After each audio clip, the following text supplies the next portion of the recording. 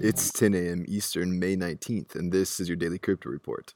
Bitcoin is up 9% at $7,910, XRP is up 7% at 40 cents, and Ethereum is up 8% at $252. Those are your leaders by market cap. Top gainers in the last 24 hours, BlockNet up 24%, Syscoin up 23%, and Mithril up 18%.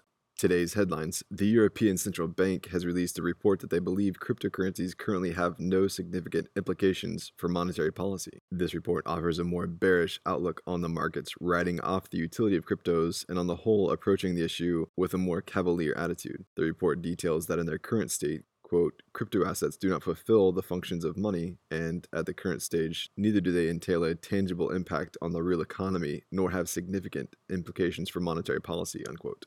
However, it's interesting to note the writers do not dismiss the possibility of the central bank launching their own cryptocurrency for internal use, saying, quote, the relentless digitalization of the economy has raised questions as to the suitability of existing forms of money for meeting the new and emerging needs of economic actors. The advent of crypto assets has fueled this debate, and it has been suggested that the technology underlying crypto assets should prompt central banks to issue their own digital currencies, unquote. Additionally, the report details certain criteria for how a cryptocurrency being used by a central bank could and indeed should be structured, highlighting that any central bank digital currency should be, quote, designed as a user-friendly, risk-free asset that meets the public's demand for an economy that is both digitized and safe, unquote.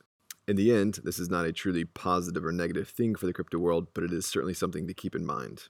Well, Baltimore is the latest city to be hit by a Bitcoin ransomware attack. The Baltimore Sun is reporting that the city's servers have been disrupted to the point that the communication network has been severely affected. As a result, essential city systems required for real estate transactions are offline, which has brought the city's real estate industry into chaos. The city's collection of taxes and water bills has also been affected.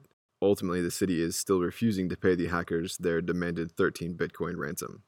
And finally, thanks to a recent price jump, Bitcoin has hit a 14-month high in search results on Google. This is the highest it's been since February of 2018. The countries showing the most interest are South Africa, the Netherlands, Slovenia, Austria, and Nigeria. Well, those are your leading headlines today. Visit us at dailycryptoreport.io for sources and links. Find us on social media, add us to your Alexa Flash Briefing, and listen to us everywhere else you podcast under Daily Crypto Report.